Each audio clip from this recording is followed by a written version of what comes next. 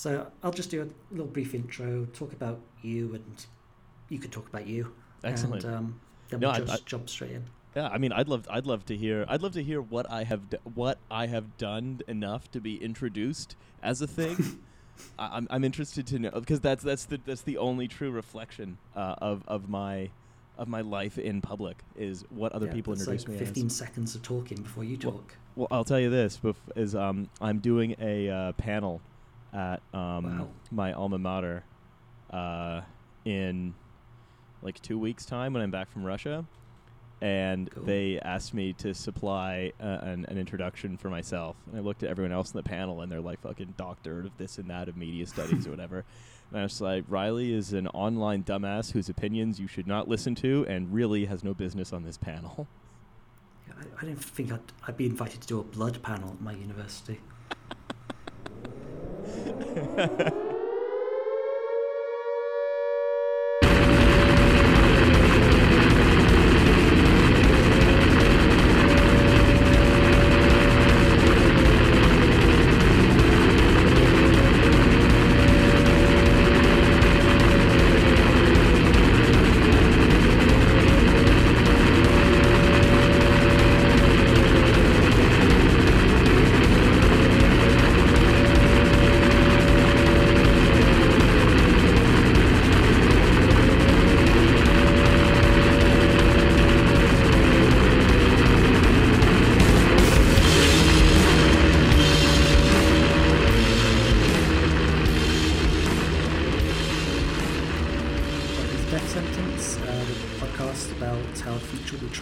Unless we institute fully gay space luxury communism.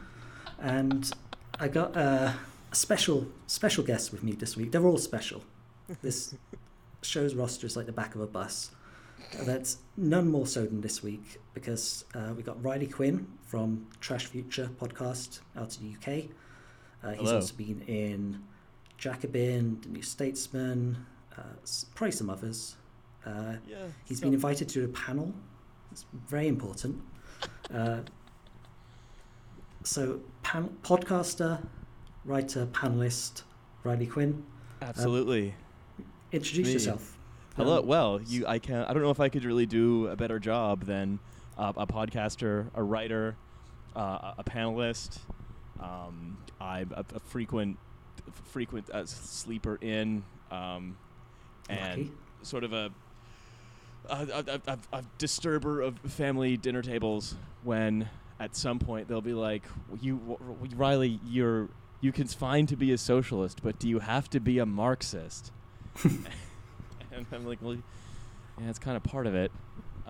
Anyway, thank you very much for having me on this lovely, fine podcast of yours, where we're going to talk about some fucking books. Yeah, well, a book. Singular. Yes. Well, I mean, although actually, I think we could say realistically we're talking about some books, because this book is about the writing of many other books. No, we're not going to talk about any other books except this one. This is an objective review of this book. We're going to talk about page size, clarity of the ink.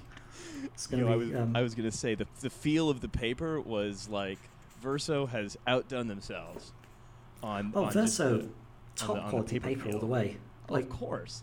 Zero books can just eat a dick, because this is great quality paper. Well, that's the thing. I am actually currently, I'm currently on a reread of Capitalist Realism. I was going to mention that one later, because that's, I think, kind of important. Well, could be important. We can call it important. Oh yeah, I was always going to talk about. I mean, I actually have a contract with the estate of Mark Fisher that I have to bring up at least one of his writings on every podcast I'm ever on, just so when someone listens to it, I can restate that I thought Vampire Castle was actually making a pretty good point, and then all of Twitter can come and yell at me. No. Oh shit! Is that what the show's going to be about now? Are we going to put down Grand Hotel? It's just going to be a call out now. We're just going to prove that you're not truly woke. We did call. We intended to do a podcast, and instead we just did call out culture. Yeah. Although I'll tell you this much: I know that I'm doing an excellent job of bringing the Trash Future ethos to this show because we're just getting distracted instead of opening the show. Well, that's actually something I've been kind of regretting with my previous interviews because they've been mostly writers, and they just get straight to the point because they're selling the product. But yeah, we could riff for another 3 hell hours. Yeah. I mean, I will riff forever. This is the problem. I will just. I think it's. I mean, I this is not a good quality. I think it's because I have a debilitating need for attention. I'll just go. Same. Forever. But yes, okay. So we're going to talk about the nice Mark Fisher book, and not his problematic article that I still think is pretty okay. I like it too, but I can't say that. No, I felt very good. I caused my first ever Twitter firestorm when someone asked me a Curious Cat question because I was hanging out with some of the people right around Navarra, and someone asked me a Curious Cat question like, "Oh, you're hanging out with like these people. I bet you're all talking about how much you love the Vampire Castle essay." And I was like, "Yeah, that did come up, and yes, I am a fan of it." And then that got retweeted, and then like just if you searched that term over the next 24 hours, all of Twitter was either people expressing very, very strong opinions about the content of the essay or expressing very, very exasperated opinions that it was being discussed again. And I was like, I reached out and touched some people's lives by making them just a little bit dumber for a day. Oh, good. Oh, just for the folks at home who aren't aware of this Vampire Castle, give it like a 30-second synopsis of it. Yeah. Okay. So I'll put a link in the show notes, obviously. Yeah, it's decent. Basically, so Mark Fisher was a sort of initially blogger turned writer and activist, in professor in the UK, who was sort of very sort of active in the years from like in the sort of the 2000s up until his untimely death in 2013.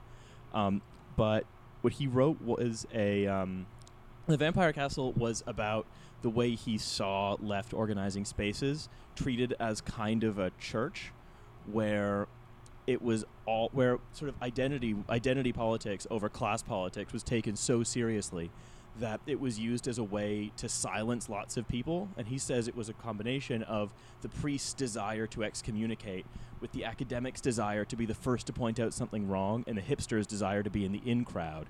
And so rather than being sort of fun and full of life and celebratory, it was a dour, miserable place that nobody really wanted to be in. And so wait, are you quoting that from memory? Because yes. I can't even quote my own phone number from memory. I am quoting a passage of that essay from memory, yes. Nice. I have this argument frequently is why. Yeah. And so... And it's kind of... yeah, go ahead. You mentioned a church thing, because I haven't actually read the article, but there was a Jacobin piece that ignited a similar firestorm just this weekend. I don't think it was a Jacobin piece. I think it was Jacobin, wasn't it? No, that was the Brexit Jacobin piece that ignited a firestorm. This was some blogger. It just got shared by a Jacobin writer. Oh, and the right, thing is, okay, yeah, I've only seen like the tweets about it, so it's all secondhand stuff for me. Well, it's one of these things where it's got like I actually read the article, and the article is actually not great, but that one line does, I think, encapsulate like a true and proper statement about left politics. It's not supposed to be a church, but it is supposed to be concerned with like democratizing power. This guy who wrote this article took it to mean like, you know, if someone uses ableist language, don't call them out because workers use ableist language. And it's like, well, A, not all workers do. B, why are we still doing it? C, I mean, yeah, if you get called out, just stop. No one should be defending your right to do that. But anyway, that's slightly beside the point. Where the in the Vampire Castle essay, what he was really arguing was that the left needs to be a fun place, and that when it's like a vampire castle, it's somewhere where if you put one foot wrong, you're kind of whisked away into sort of irrelevance or whatever by a group of in-crowders who are all equally terrified of one another. And I think that, one good thing is I think in the last few years, the left has gotten really good at getting a lot more fun. Yeah, definitely. And there's some pretty obvious culprits for that. But yeah, us. Yeah, you can't give too little credit to the Chapo guys for doing that. They kind of broke a few boundaries there. So that's good of them. Oh yeah, I mean, and thanks to everyone on. This is a good opportunity to introduce Trash Future. It has been described on Reddit multiple times as either British Chapo or Diet Chapo. So do you know there's a British cum town? It's called Cummington on Thames, and it's three guys just calling each other gaylords for about 90 minutes. It's got oh, wonderful. It's really good, yeah. Check it out. It's got like $8,000 on Patreon now. Oh, of course. Cummington on Thames. No, there are definitely like there are lots of there are some fucking shitty town names in England. Like I always just think of Scunthorpe. Oh yeah, Scunthorpe's a good one. Or Grimsby. It's got Grim in the name. Yeah. Come on, guys, try harder. Anyway. That kind of Vampire Castle stuff kind of brings us to Grand Hotel Abyss, because I think a lot of Mark Fisher's stuff, but the Vampire Castle and capitalist realism in particular, is about the kind of same thing that Frankfurt School were talking about. Why hasn't communism won yet? Like, what's gone wrong? If Karl Marx worked this stuff all out in the 19th century, why are we still having these same conversations hundreds of years later? And the Frankfurt School have some interesting ideas about that. I'm not 100% sold on all of them, but I'm 100% sold that they're smart ideas and that they deserve to be discussed and read and thought about. But why don't we go into Grand Hotel Abyss? Hell yeah. But that wasn't a pun. That wasn't like, let's go into the Grand Hotel. But, I was really excited to do try and find a bellhop bell online, a sound effect that I could have done just there, but that would require me buying a soundboard. So instead, I'll do a roundabout referential anti-joke about it. Good job, and I'll ruin your anti-joke by just dubbing one in, and your joke will become really bizarre, and it'll just become even worse. It'll just become a whole episode of Tim and Eric. It'll just be like utter this is nonsense. Violence. This is violence now. Yeah, that's what we did. It's called death sentence. You're expecting. Okay, so the Frankfurt School. Who were they? What's their deal? What's their bag? Well, I guess they just providing a slight summary, I guess, because I think we did just leap into talking about the Frankfurt School without saying why. The Grand Hotel Abyss is a book that talks about the lives of these sort of 20th century, primarily 20th century, late 19th century a bit, mostly 20th century, Marxist and sort of getting to post-Marxist a little bit, scholars called they're referred to as the Frankfurt School. And these were guys whose names you've probably heard before. These were guys like Horkheimer, Adorno, Marcuse, Erich Fromm, and what they were was they had coalesced in around this Institute for Social Research in Frankfurt that was slightly related to, but technically separate from, the University of Frankfurt, where what they were trying to do was understand why Germany never really had a proper revolution. Why, and as they went on, especially because most of their writing they were doing sort of the school was established in the 20s, and a lot of their writing sort of really started taking off in the late 20s and 30s. They were sort of wondering, well, why is fascism on the rise in Germany? Why has there been no revolution? And can we trust the working class to understand their interests and hold off Hitler? And unfortunately, we know that Hitler was not held off, and so on. But so that gives, and this is going to come up again and again, the Frankfurt School's research a little bit of a kind of almost a somber bent, because it's research about failure ultimately. Mm-hmm. And it also must be noted, and it cannot, that the Frankfurt School were all Jewish, or I think they were, all of them were Jewish. Maybe Habermas wasn't. If you Habermas count wasn't, but he comes later. I mean, the original bros, the original band, and they're sort of associated acts like Walter Benjamin, who wasn't ever really a part of the. I don't think he was a part of the school. He was just sort of friends with everyone in it. But regardless, they were all or basically all Jewish, and it was so the whole project was sort of at once defined and shattered by the very rise of fascism it sought to explain. Yeah, and what's that quote? So I'm gonna probably have to cut some of this because I'm going to be looking for a quote about from Adorno. You don't have it committed to memory, do you? About I'm sorry, I don't. Where is it? About. He essentially says, and this is writing after World War II, that Hitler's given people no choice but to think about why Auschwitz happened and make sure it doesn't happen again.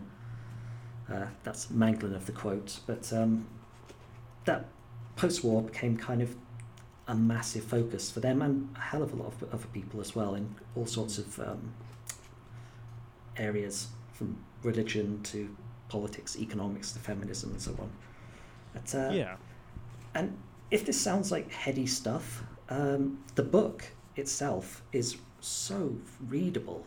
It's just really nice, easy introduction to this stuff. I could recommend this to a fairly smart teenager who could get started on these topics, because it's written in just breezy, funny, sarcastic way. And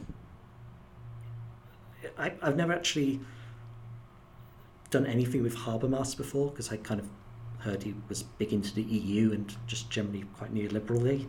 Mm-hmm. But gave me a good introduction to him, and he's a pretty difficult guy to get into. So I now feel I can wing my way in conversations about him.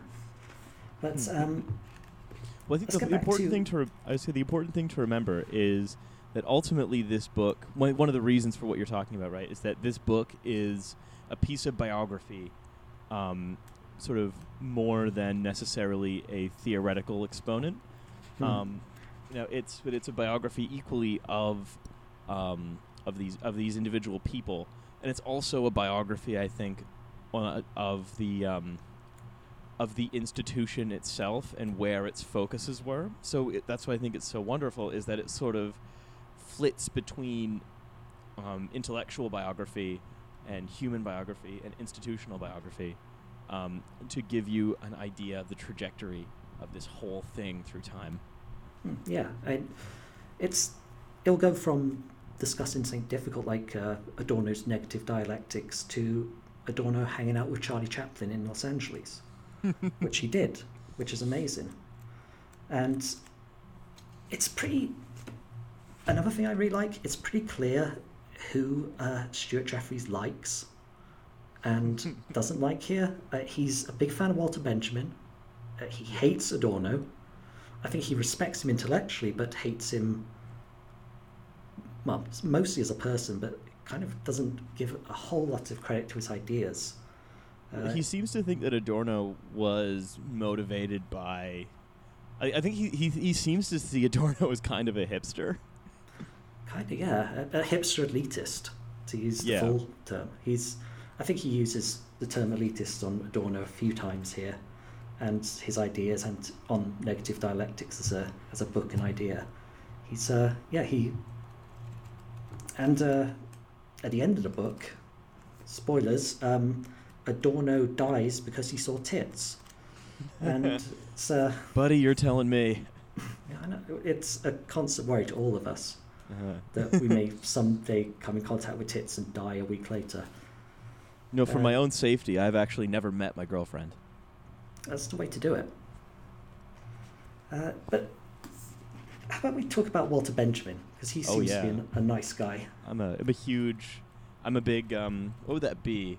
It's you're a believer, if you're a fan of Walter Benjamin. Benjamite? Yeah, I'm a Benjamite. I'm a huge Benjamite.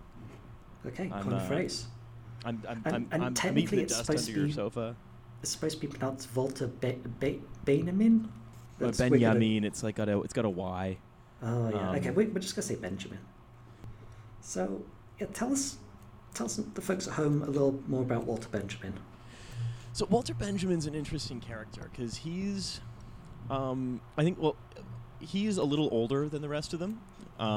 He was sort of a little bit of an outsider, but like the rest of this merry bunch, he was a German Jewish intellectual, the son of a wealthy merchant.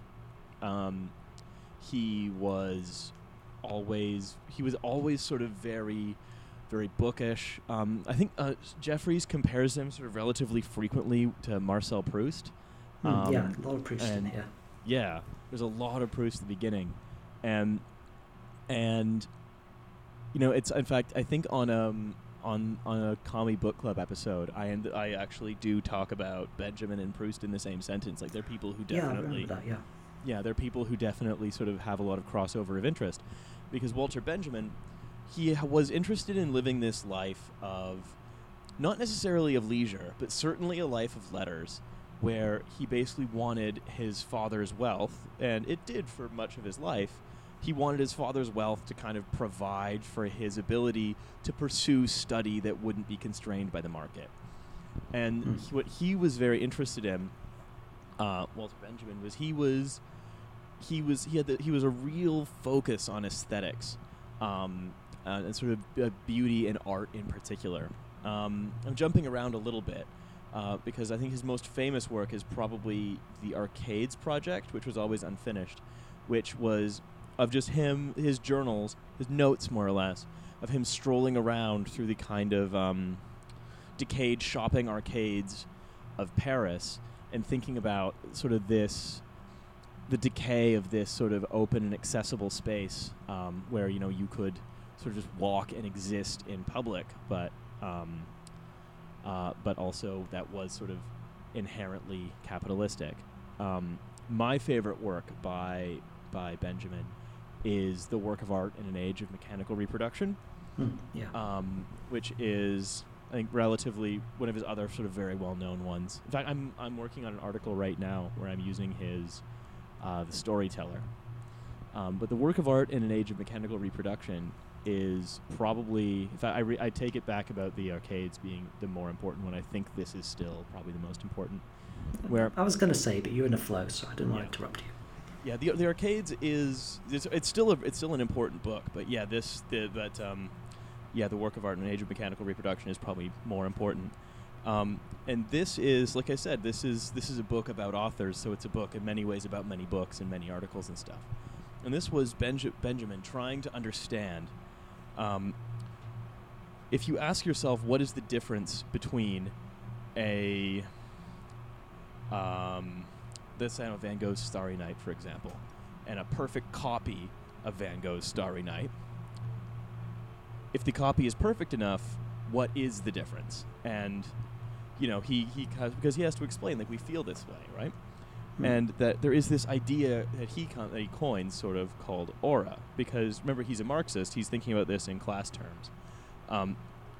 And he thinks that the original Starry Night has this connection to a time and place that makes it sort of relatively exclusive. But by holding the original of Starry Night with its aura, you, the owner, gets to decide what is a legitimate copy and what is a forgery. And so it's a way of restricting the kind of beneficial and salutary and also economic benefits of beautiful things to a very small class of people. So he was actually... a general trend among the Frankfurt School theorists was a real suspicion of sort of modernity and a real suspicion of modern culture. In fact, I think we're going to come to this later on with one of my other favorite books, The Dialectic of Enlightenment. But Benjamin was actually one of the few members of the Frankfurt School who was not utopian, but hopeful, because in The Work of Art in an Age of Mechanical Reproduction, he said that actually he thought that photography was the first truly radical and democratizable art form, because it is made in an instant and made specifically to be copied. So it's very difficult to say, well, this is the definitive photograph of this thing, because you can just keep printing off from the negative. You know, you can't display the negatives. The negative has very little inherent value. So, I mean, very little has any inherent value. We're all Marxists here, but still. And so he sees this as sort of very democratizing, because all of a sudden you sort of strip away this sort of restrictive and elitist quality of the aura, and instead you can sort of create this all at once. Now, the problem is, and I think this essay is also where he points out another famous statement of his, that fascism is the introduction of the aesthetic to politics, which is a statement about how, at the same time, the sort of mass creation of aesthetic images can be used to organize the working class around, and we're probably all familiar with a lot of this from the last couple of years in sort of the transatlantic world, but where you can use images of the glorious, daring, and dangerous nation, the kind of crisply uniformed soldiers marching in front of the square, the sort of soaring excitement you can feel from being forbidden and breaking territory and so on. That you can organize the working classes around those feelings as opposed to around their material interests. And if you can organize the working class around the aesthetic of glory, for example, you just invented fascism. Yep. And so the essay is really interesting because it holds these things in tension. But this is a podcast about Grand Hotel Abyss, not the work of art in an age of mechanical reproduction. I think that's just a very sort of quick introduction to sort of Benjamin's thinking and some of the things he wrote and thought about. Some of the things, to be honest, I still read and think about quite a bit. No, that's it. No, that's good. That's important stuff to realize about his work and his big book and his big ideas. And what comes in later when he's kind of semi-clashing with Adorno and who, like you said, in Dialectic of Enlightenment and Negative Dialectics, is the total opposite. He despises modern art and reproductions and film and jazz and everything popular. It's kind of hard to tell what he does like. He's like one of those. I was gonna say that's exactly actually sort of where the title. That's a little bit where the title comes from, right? Which is towards the very beginning. Which is that the Frankfurt School theorists were criticized as being sort of so immersed in critique and so demoralized by the failure of sort of Marx's predictions to come true in Germany, by the failure of a socialist revolution in Germany, that instead what they did is they sort of ensconced themselves in this theoretical grand hotel where they were kind of comfortably and quite often correctly looking at and trying to understand the cultural products of their age, but sort of resigning themselves to the fact that you were defeated. I mean, they are a pessimistic bunch at base. They believe and so their take on culture is, I think, sort of notably opposite to is similar to, but ultimately kind of opposite from that of like Gramsci, right? Where they don't think it's really possible to attain any kind of hegemonic cultural control. They don't think that's even doable. They just sort of see capitalism as kind of imminently controlling everything about everyone's lives through through like cultural products. So in ways that we'll get into, but that it's sort of so helpless, and so that's why they're overlooking this abyss, because they're right, and they're right by writing beautifully, and they are sort of very, very rarefied, but there's, what can you do? You know, a lot of what they're writing, especially the dialectic of enlightenment, is a little bit of a surrender. Yeah, it is. And later in the book, where Eric Fromm is kind of engaging in utopian thought a little bit, and it's hardly utopian thought by today's standards. It's wouldn't it be nice if people fucked more? But more or less. Right? I'm paraphrasing. He that pisses people off. He gets called out on that one by Adorno and by a bunch of other people, because they've given up on any kind of utopian thought. And Walter Benjamin didn't. He had his arcades were his utopia. Or when he was was it they go to is it Nice in south of France, and he's like Marseille was the city he loved so much. Marseille. Marseille, yeah, that's right. Yeah, he thought that sort of Marseille. He loved this idea of like liberation from the kind of shackled domains of sort of orderly and like Haussmannian Parisian and sort of northern French life when he was traveling through France. He hated all of these sort of quite manicured on purpose cities. He loved this idea that sort of Marseille was this spontaneous outburst of just human activity at its most unconstrained, and he thought that was the more sort of authentic, because this idea of authenticity comes up again and again and again in all of the Frankfurt School's work, and you can see the roots of that idea in Benjamin's experience of Marseille, talking about kind of the silks and the hash bars. I mean, yeah, it's Oriental. It is Orientalizing, to be fair, but everything from the sort of the North African influence to the sort of working class nature of its sailordom, of its sort of status as a port town. It's the fact that it was sort of free of the sort of of the highly kind of mannered and set down, instrumentalized social codes of the sort of more, I guess you could say, classy North, meant that to him it was infinitely more worthwhile. It kind of reminded me a little of William Burroughs. In Naked Lunch, he has Interzone, another kind of North African influenced, like multicultural town where everyone's just high all the time and having weird sex, and that's his utopia. And that paging was Eric Fromm. Yeah, and I was kind of counterposed to the manicured lawns and white picket fences of 1950s America. And most people will not take anything of Burroughs to be utopian, but he does actually. There's actually tons of utopian stuff in Burroughs. It's especially in his later stuff, where he's talking about real life pirate utopias, which are a subject that is endlessly fascinating to me. But I'll do a pirate utopia. I'll do a pirate utopia episode some other time. It'll be about 6 hours long. It'll be like one of those hardcore history shows or something. Hell yes. But let's take a break to listen to some music. We don't actually have to listen to music, but I'm going to put in some music here.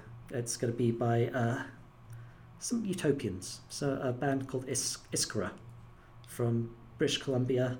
They're like pretty much the preeminent anarcho-punk metal band in Canada right now. They're really fucking good. They've never sold out.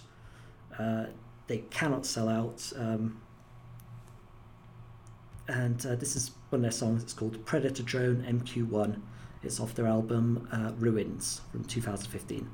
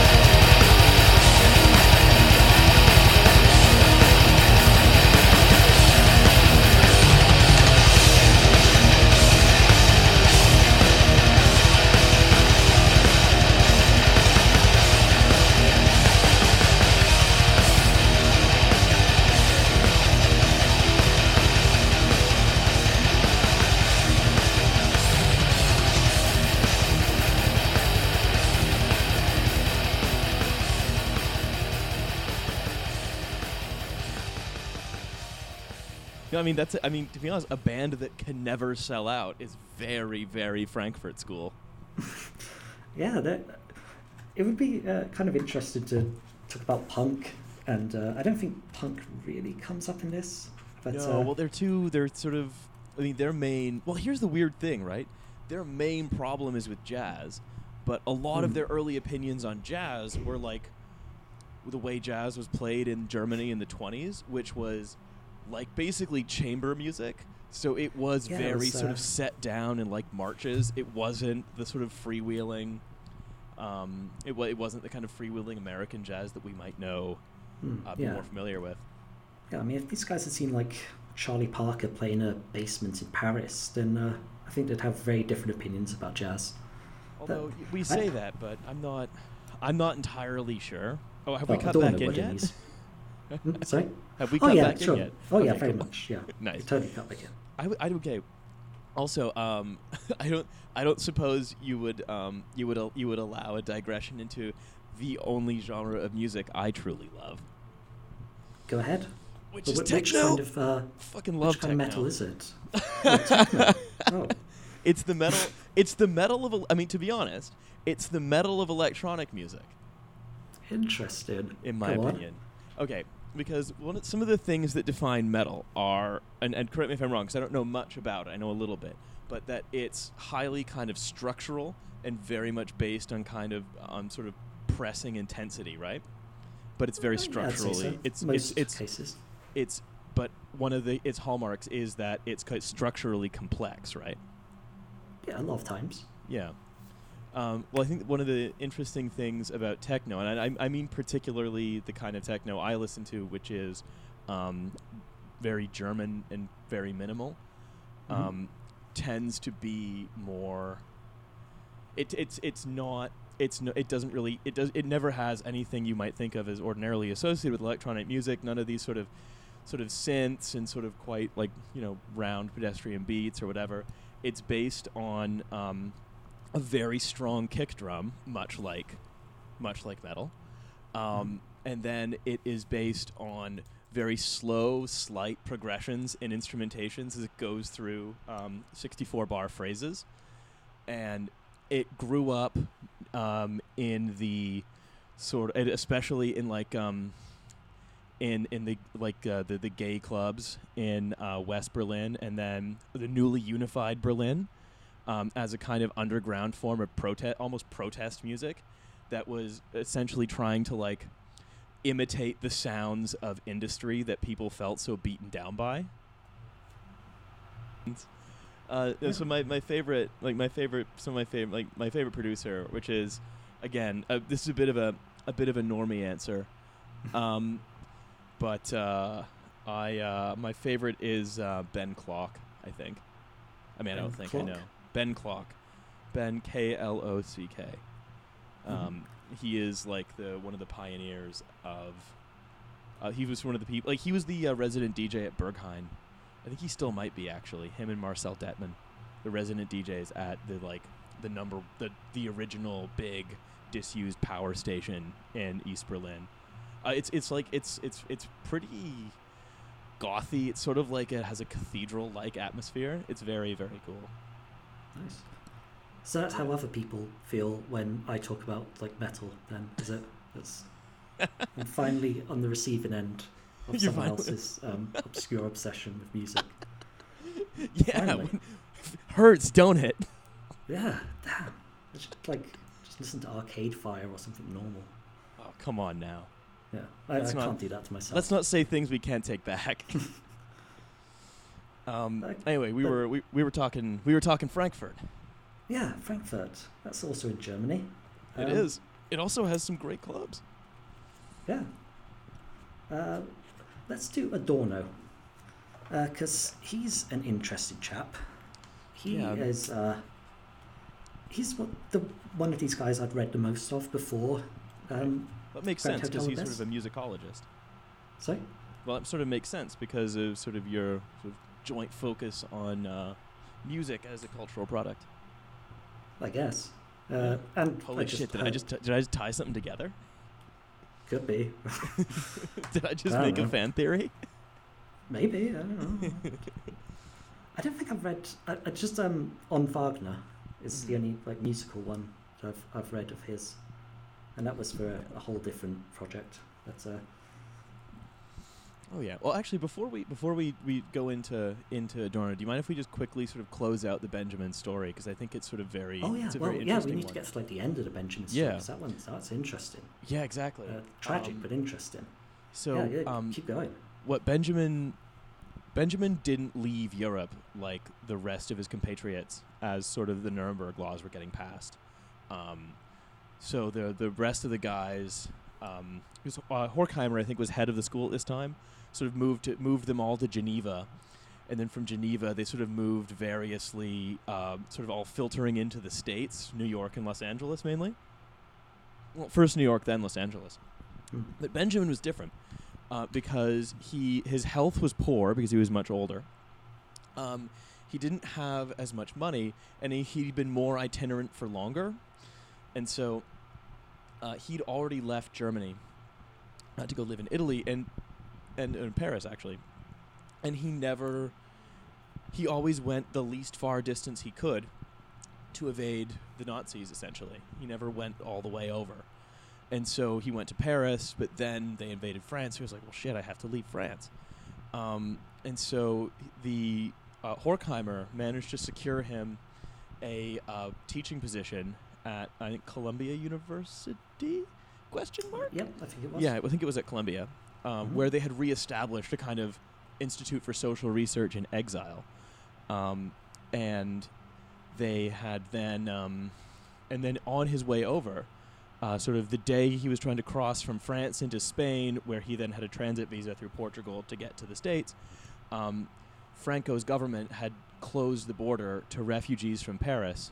And so, imminently sort of understanding that he was about to be sent back to his death, he instead, the rumor is he injected himself with enough morphine to kill himself, and that he had a final manuscript with him in a black briefcase that is now lost to Never time. been found.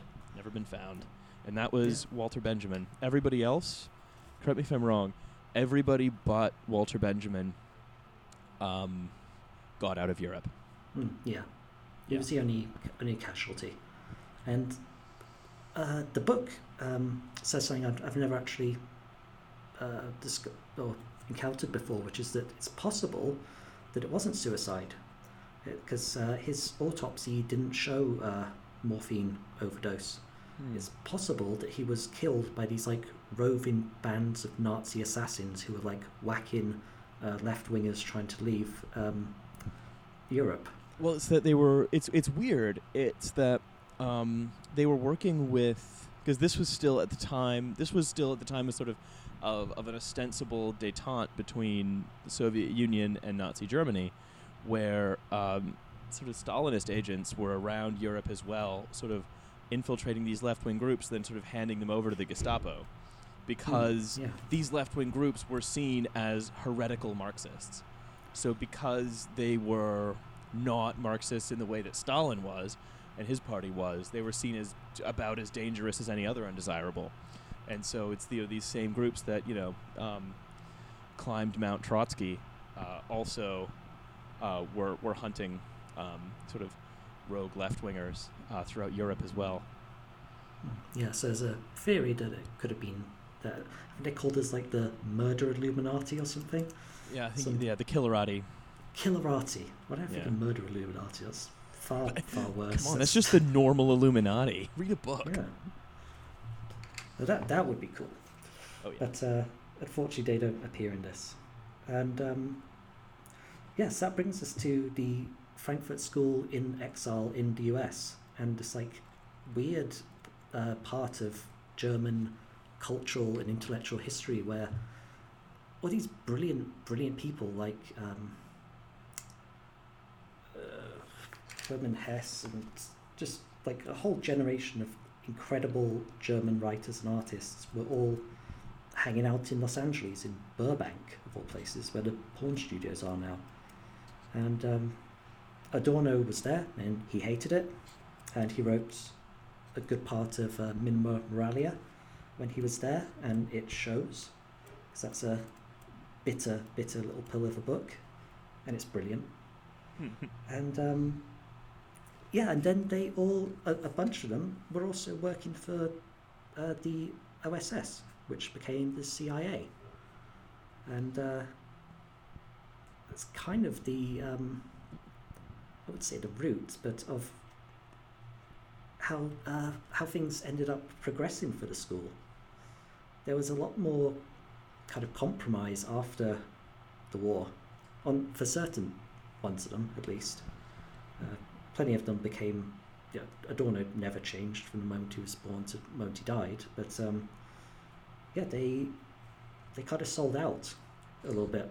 Well, it's that they were no longer really, in the real sense of the term, Marxists, right? Is they got so disillusioned. Yeah. So it's not. I think it's not even that they were necessarily selling out. It's like they were.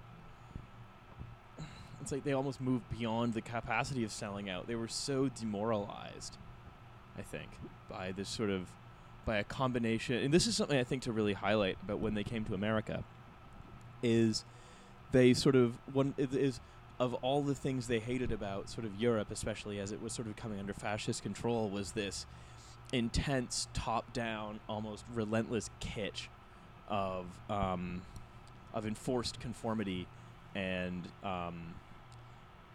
if you like, affirmative art, right? But when they came to America, I think they were like, well, this is not in any important way different, other than, of course, the fact that no one's trying to kill you. But culturally, it's similar. It's focused on sort of affirmativeness, and it's focused on, and it's inescapable, and it sort of renders everybody then the mass culture of a large capitalist country will render stupid and passive essentially anyone who consumes it. So it's no surprise, again, that they were sort of so dejected, as they felt like that. Yes, they had escaped sort of a genuinely, immediately dangerous and obviously very evil situation, but they had ended up in something that was sort of potentially more subtly insidious. Yeah, I mean, it's something that people still talk about. I still talk about it. It's why anytime I sort of am with a large group of friends and someone's like, I love all the new Disney movies, I actually now no longer say this because I like them to keep being my friends.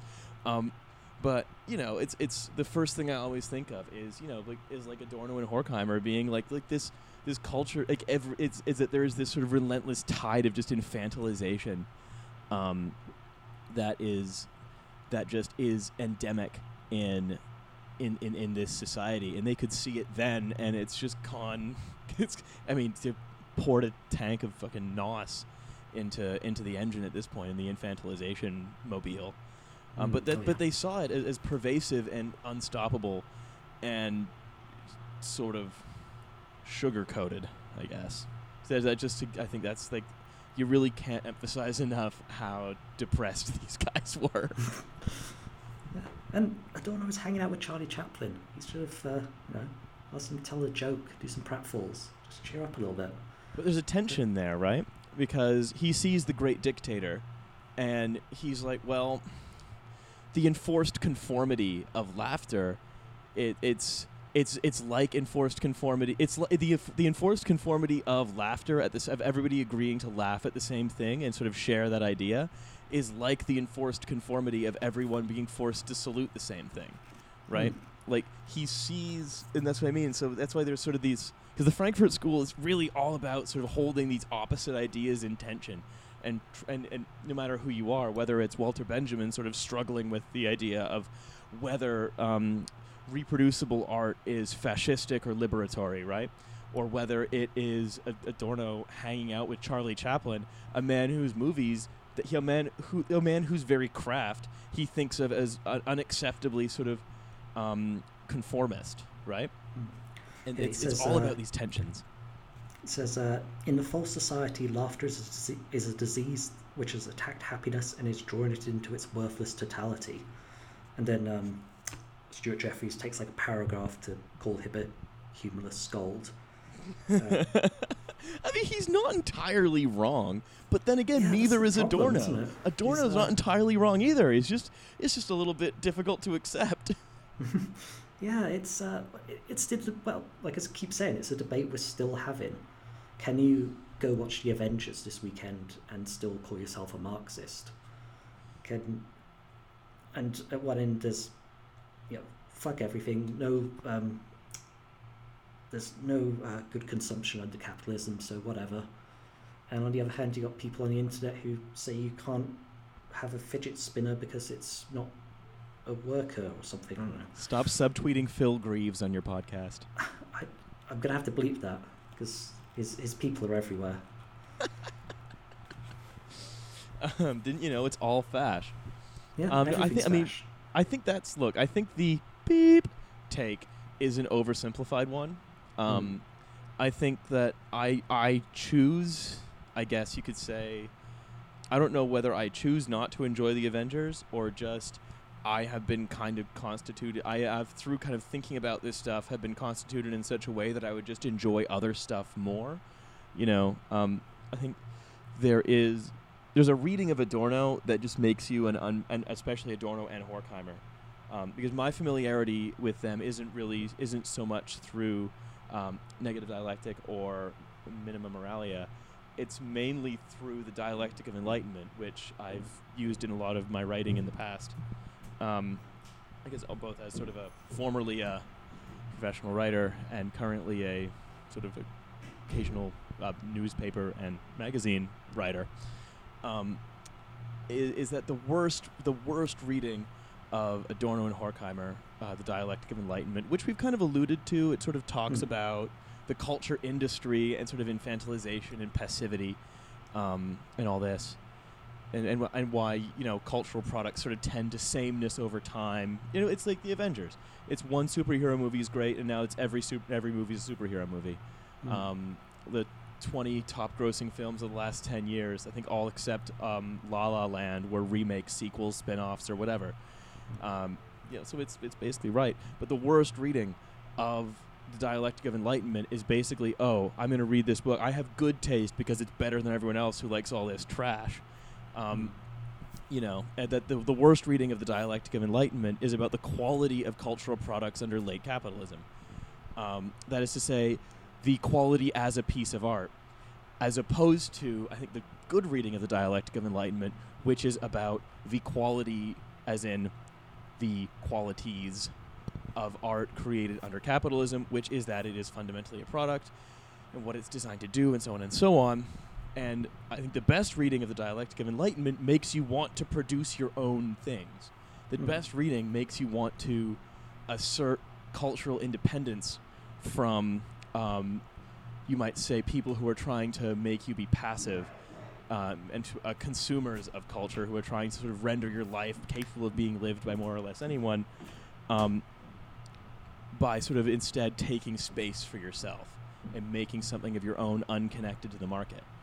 And I think in general that's a lot of the Frankfurt School readings, especially Adorno and Horkheimer, and especially Adorno, are so concerned with kind of authenticity and cultural production to the point where they almost decouple themselves from, this is why we say that they're sort of almost post-Marxist, is that they almost decouple themselves from this idea of the economic base, and they're thinking so closely about the superstructure, because they're thinking so closely about about aesthetics as a separately important category, and authenticity as an important category of aesthetics, that you are eventually pushed that there's nothing that you can do but create your own thing and engage with others who create their own things and make and appreciate stuff together amongst yourselves, as opposed to passively consuming from above.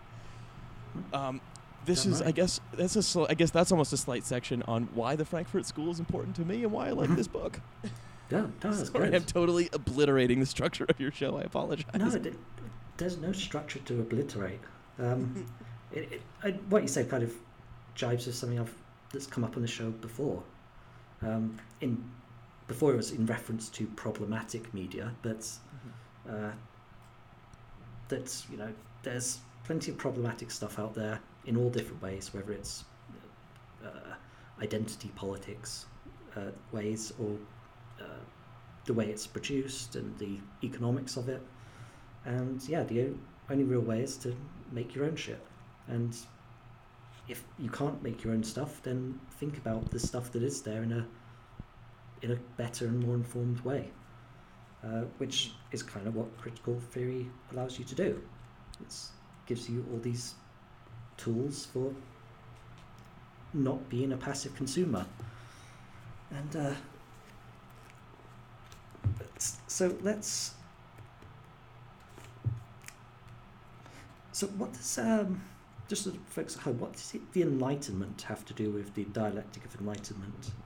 Yeah, well, that's very interesting. Is Adorno and Horkheimer see? Okay, the Enlightenment was supposed to liberate humanity from the sort of irrational structures of sort of the dark ages of myth and feudalism and stuff, right? We were going to free ourselves from our old erroneous beliefs by applying the scientific method to sort of pure reason, and we were going to sort of take control of our lives from our ancestors, more or less. That the king's self-proclaimed divine right to rule is undermined by the fact that we can say, well, that's based on some connection to God, but using science, we've made God increasingly unnecessary. So then, king, why are you necessary? What is your right to rule? And so on. But that was the fundamental premise of the Enlightenment as it saw itself. However, the Adorno and Horkheimer, being good dialecticians, were like, well, yes, of course, maybe. But like any good dialectician said, but also this other thing where these ideas of sort of rationality, positivism, this idea that we can sort of through study, we can turn the world into a more rational place, actually became its own instrument of oppression. And that all of a sudden we found ourselves in service of the very tools that were meant that we built to throw off the shackles of the past, and so we find ourselves in a position where, liberated from the authority of the king, we now have all of the language and concepts we need to create the authority of the hierarchical firm. And then we have people who are ostensibly free and have the language of political freedom lined up against lined up in factories, sort of doing the work that is required of them by sort of rationally built and designed machines. And so we're sort of looking at, and that's the thing, the dialectic of enlightenment isn't entirely about the culture industry. I should do a slight digression here. The culture industry is merely, I think, probably the most important and popular chapter in the dialectic of enlightenment of the book. But rather, I digressed. Any case. So yeah, that's essentially where we get the title.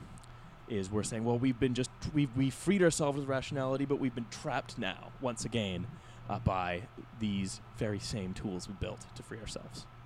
Yeah, there's a pretty big part in here on Taylorism and Fordism in factories. Yeah.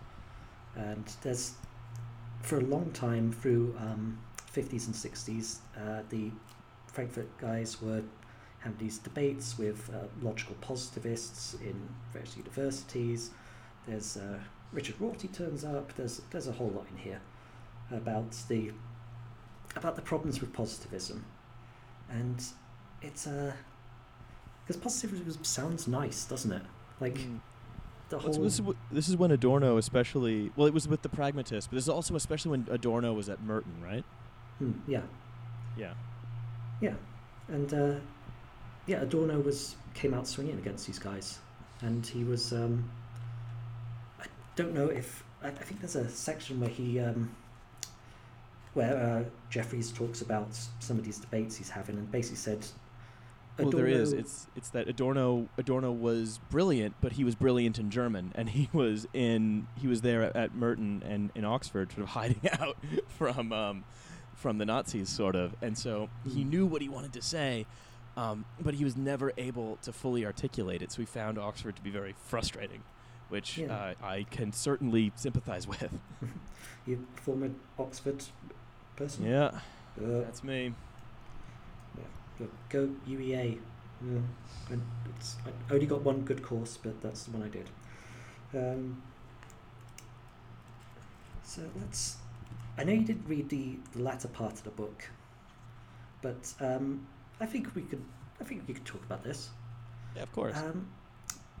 Why care about these dead, sad, angry dudes today? What does critical theory still have to teach us, and these guys in particular? Because to be honest, I actually kind of think what these sad, old, mainly dead dudes have to teach us, and like especially just noting like this the latter halves of as the 20th century wears on. The reason I want to focus on the sort of opening 2/3 of the book is as the 20th century wears on, they increasingly sound more and more like cranks, a little bit, because they are sort of contemplating. They were at their best contemplating a world they don't understand, but as it moves further and further away from them, their criticism, I think, becomes a little less sensical. And then Habermas comes up. He's a little bit younger, but he's still old now. He's like 1 billion years old now. Oh, God, someone's going to tell me about some brilliant, incisive thing written by someone from the Frankfurt School in, like, 1979, and I'm going to feel like a total idiot. But I think a lot of the work that they wrote that was personally important to me came from the middle of the 20th century. So that's why I focus on that bit. But what's important about it now, I think you already touched on, which is that thinking in terms of critical theory allows you, I actually think, to just, even if it's not political, right? Because a lot of critical theory is politically important, and a lot of politics is important to critical theory, and critical theory may indeed be of somewhat importance to politics. In as much as if to extent you can say, to borrow a line from Steve Bannon, that politics is downstream from culture. Maybe it is a little bit. Who knows? Yeah. But the important thing is that I think it allows you to be a more switched on and there's almost a hedonic effect to it, right? Like it allows you to enjoy the culture, the production of modern culture more. And if you feel a sense of certain emptiness that confronts you as you sort of deal with modernity, it gives you a language to sort of articulate and understand why that might be. And it gives you a way to do it without necessarily just being an elitist, which I think is good because, like I said earlier, at its best, its language is not higher. It's not putting you high up in a hierarchy. It's liberatory, and it sort of makes you want to share it with others, at its best. And I think that's why I care about these guys today. That, and because also a lot of the articles I tend to write, or at least some of them, tend to be sort of culturally critical. They're very useful as a source. As well. But what's your take? That's mine, and my take is basically a repurposed and elongated version of yours. That is a massively important thing, and I'd say just to add to that is that at the very start of the show we mentioned Mark Fisher and capitalist realism and Vampire Castle and all that business, and there's a lot of stuff in a similar vein. Probably way more than I know, and a lot of it's on like Zero Books, who published Mark Fisher, and Verso, who published Stuart Jeffries, and we're still talking about the same basic question, which is that why is there only, well, I say there's only one major big socialist country in the world, and that's China, but they're not very socialist and they're very big. But why is there no communism? Why aren't we living in fully luxury gay space communities on the moon right now, because everything is there, it's all in place. People are deeply miserable with capitalism. Everyone I talk to, even if they're not politically sophisticated, no one likes the government or the media or culture. Even when I was in the Avengers over the weekend, there were kids like 15 years old behind me just rolling their eyes at the ending because they already know that, I'm going to spoil the Avengers, that all the deaths that happen in there have been nullified by business interests because you're not going to kill Spider-Man. Everyone is in sort of similar place of why isn't a better world, since a better world is possible, why hasn't it happened yet? And seeing these guys deal with that almost 100 years ago and still be dealing with it in stuff like Mark Fisher's work and tons of stuff is it's important. And hopefully, these can be a few of the giants we can stand on the shoulders of to actually figure some shit out. And that's basically why I think these guys are important, because we haven't answered their questions yet. I think that's absolutely sense? Right. Yeah, I think it completely makes sense, because I think maybe that's why history sort of always sees them as pessimists, is because they never really fully answered these questions, but they did set out the problem. They did sort of show that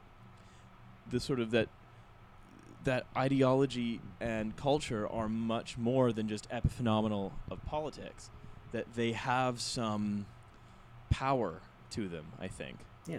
And that they are important, and that political questions like, we know that capitalism is unsustainable. How does it continue to borrow a term from Noam Chomsky, manufacture consent? And I think that's a lot. What are the things? What are the tricks that it will pull to sort of stay alive past its sell-by date? And that's one of the things that the Frankfurt School are excellent at doing. The important thing, I guess, is to, when reading about them, so like when reading Stuart Jeffrey's book, or when reading their books themselves, is not to allow yourself to become demoralized, and is to remember that these guys are setting out problems, and that, once we find the solution, then I'm going to have a great time living in my commune on the moon. Yeah. We're just going to be, nude and 0G. It's going to be great. Just floated everywhere. Eric Fromm, where'd you come from? He's, I think that we're kind of running up against time, but the 60s stuff was kind of interesting. I don't want to go back to this because I think we capped this off, but the stuff Fromm was writing about in the 60s, it informed like the New Left and almost hippie culture. Wilhelm Reich is in this. He was putatively a part of the Institute until he started to shoot UFOs with his orgasms. And the 60s is a really fascinating period for these guys. So, but to get that, you're going to have to actually go read the book, so I'm not going to talk about it. It's all fascinating. I always saw the most important bits as sort of being between sort of 1920 and the 50s. For me, anyway. Do you think there's parallels between then and now, apart from the continued disappointment in not having luxury gay space communism? It's tempting to draw parallels. I think that culture really never stopped being as kitsch. I think that one of the ways to understand, if you're thinking about late stage, like the way the Frankfurt School is sort of good for understanding late stage capitalism, I think, is when you think about the intrusion of the market into more and more areas of life, making them sort of become more at once rational, but rational for what end? Rational just means the arrangement of resources or premises even to get a particular outcome, right? That's all it really means. And so as capital sort of invades more and more places of your life now that it's run out of other places in the world to invade, right? Like you can think in terms of the Frankfurt School of things getting dumber as they are more quote unquote enlightened. And so it's impossible to tell a story where the main character is at any risk of death, because that's bad business to have Spider-Man be permanently dead. And so and that's late capitalism, because because of the tendency of the rate of profit to fall, it must find the market logic must expand. And so Spider-Man now is immortal, which means that no story containing him will ever have any significance, which means it is increasingly stupid to get wrapped up in it, because he can never die, but he can never be truly definitively born, and nothing can ever happen to him that cannot be reversed if the market changes direction, right? Yep. So, and I think that the Frankfurt School gives us an excellent sort of language to understand why that's happening. And so rather than necessarily trying to speculate on sort of political parallels between that era and now, I mean, you know, there are a lot of obvious ones, you know, I guess you could say the opening of political possibilities concomitant with a sort of closing down of economic possibilities. It's kind of a big old structural parallel. The rise of open Nazism, big structural parallel. But I mean, I think that's what I mean. I think that their best use is in understanding the dynamics of late capitalism and how it turns the world a little bit dumber. The big macro comparisons, to be honest, I mean, I thought about, but I haven't got a well enough opinion to say it, or else I might be called stupid. We're all stupid. Thank God. Stupid in this show. Well, how about this? I don't have a well-developed enough opinion to share it. Really, most of my well-developed opinions, if you'll know me from the podcast, are on beat-off techniques. So yeah, that's mainly where my thinking is: obscure Marxist literature and beating it. Yeah. Well, I mean, just to further your inquiries, left-handed, don't spit in it, because it works for a while, but then it just becomes sore and it's terrible. That's what I've learned. Fuck, I gotta go. Yeah. Left-handed, you gotta. First, it's left, so it's automatically more woke, and secondly, you just gotta change it up sometimes. I was gonna say. I mean, when I initially got into left politics, I did not know what I was getting into. Ba-dum-bum. I'll dub it proper one day. God, none of this can stay in. It's such a jarring change in tone. It's fine. You want to hear jarring changes? I'm going to play, to cap off the episode, a band called Red Bait. They're a proletariat crust punk band from St. Louis, Missouri. Hell yeah, they sound metal as hell. They're more punk than metal, I'd say. They're cool as hell. I like them. And they were nice enough to let me actually use this song, unlike Iskra, who I couldn't get in contact with because they're like anarchist squatters and they live in a ditch somewhere. So I don't go on their emails. But I'm going to play a song called We Refuse. It's got like big shouty choruses and 2 lead singers. And it's really good, and it's off their EP Red Tape, which is self-released because they're proper punks, real punks. And I'll be back next week. But Riley, where can people hear and see you and read you more?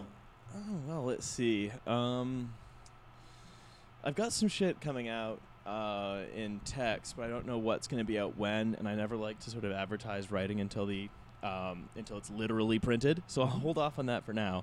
But if you want to listen to if you want to listen to a comedy podcast that I do, it's called Trash Future. You can listen to it on the internet, iTunes, for example, Stitcher, I think Spotify now, maybe. You on Spotify? I thought they were super elitist and don't allow anyone on there. No, I think. Well, that's why I was saying maybe. It's that they've recently sort of opened up their shitty thing a little bit more. Who can say? In this crazy mixed up world of ours. But you can find us there. It's hosted by myself, Hussein Kesvani. I was a journalist. Milo Edwards was a comedian, and we have all kinds of great guests on. So we've had guests like Owen Jones and Jay Rayner and stuff, and we're just sort of generally talk shit from a leftist perspective. And you can listen to me on that. It is Trash Future, the podcast about how the future is trash. And you can follow me on Twitter at Raaleh. It's Raaleh. It's a bad handle, I know. I picked it myself. And follow the podcast on Trash Future Pod. And I hope to see you in the listening you can't lounge. You can't see that. It's That's a primarily not audio that medium. I don't know why you'd it's say mostly that. an audio medium, this thing of ours. It's entirely an audio medium. I mean, really confusing me here. Wait, you didn't know about the secret visual podcasting? Oh, yeah, well, I've taped over my webcam. When you enjoy the internet as much as I do, a little bit of masking tape goes a long way. You gotta tape it up. Oh, yeah. You gotta tape it up. And cool. Cool. So, yeah. And I highly recommend Trash Future. It's a good podcast. It transcends the British Chapo idea. It's different and it's good. Check it out because it got really good guests too, like Owen Jones and Jay Rayner, and even some of the Chapo boys have been on there as well, and it's generally brilliant. So do check it out. And thanks. Also listen to Redbait and sing along in the choruses and buy their EP, and come back next week when we got another really special guest, someone I've been wanting to go on this show forever. She finally said yes, and we're going to talk about merman sex, and it's going to be disgusting. Now that sounds metal also. Thank you very much for having me on. No problem. Yeah, here's Redbait.